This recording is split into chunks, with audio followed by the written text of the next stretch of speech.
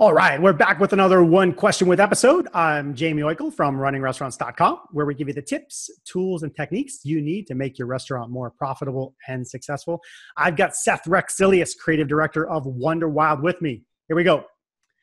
All right, Seth, what exactly is brand strategy and how do you help apply it to restaurants? What do you think? Yeah, so it might be helpful to think of your brand as a tree. So brand strategy is really like the root system. It's underneath the ground. People might not see it, but it makes the rest of the tree strong and able to mature and grow over time. So brand identity is like the tree trunk. Brand expression is like the branches and leaves. But brand strategy is really that root system. So it's getting underneath the business, the brand, and really figuring out why do you exist? What makes you unique? And then how do you express that in a way that's really unique and compelling? So when I work through strategy with clients, I sort of think in four categories. So there's the business, the mission, the values, the culture. And then there's the marketplace, like who are peers or competitors? What are they saying? What are they doing? What do they look like? What colors are they using, et cetera? You don't want that to influence your decisions too much, but it's good to be aware of those things. Third category would be audience, like who are the people that we're really trying to connect with? What do they care about? Where are they? What's their social context? And then the fourth is the brand and the design. What's the vision? What does it look like? What does it feel like? What kind of emotions should it elicit from people? So those are really the four main categories that I use to develop a brand strategy. And then one tool that sort of layers on top of all that that I found to be super helpful is brand archetypes. So I'm not sure if you guys are familiar with those, but there's 12 primary brand archetypes. A couple examples would be like the hero or the sage or the jester or the everyday man. And then there's also, like, I have a deck of 60 total archetypes. So you can sort of develop some complementary archetypes. But it really helps personify the brand, and it creates alignment internally for this is who we are, this is what makes us unique, this is our personality.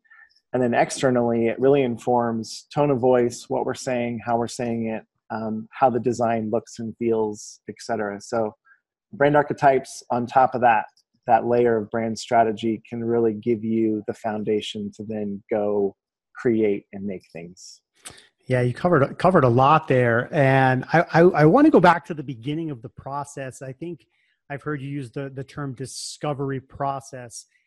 And I want to pick your brain there about it. So you have a new client and you're getting to know them and asking questions like you talked about. What are your values? What are the business? What's the competition?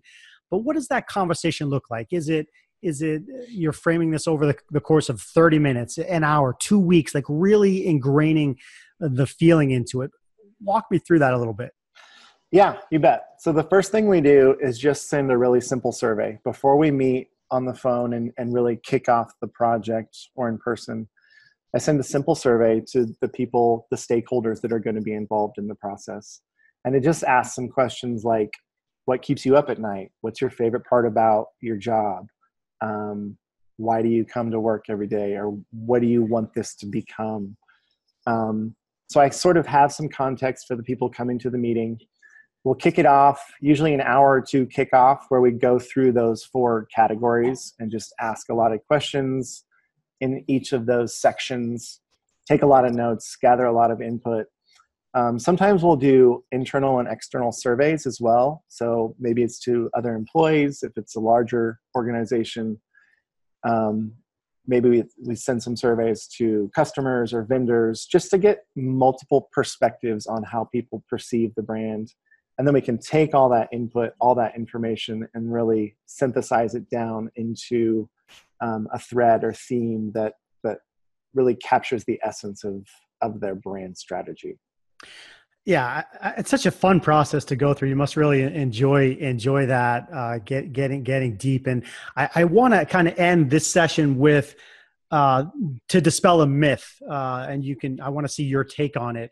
The myth of, oh, my brand is my logo. I just need a logo, and that's my brand. How do you dispel that thought process? Yeah, the logo is critical, and it's often sort of the front door to your brand or business. But your brand is really everything that you say and do and put out into the world. So in one sense, it's like the amalgamation of everything you do and say and put out. And in another sense, it's really, some people would just say branding is another word for perception.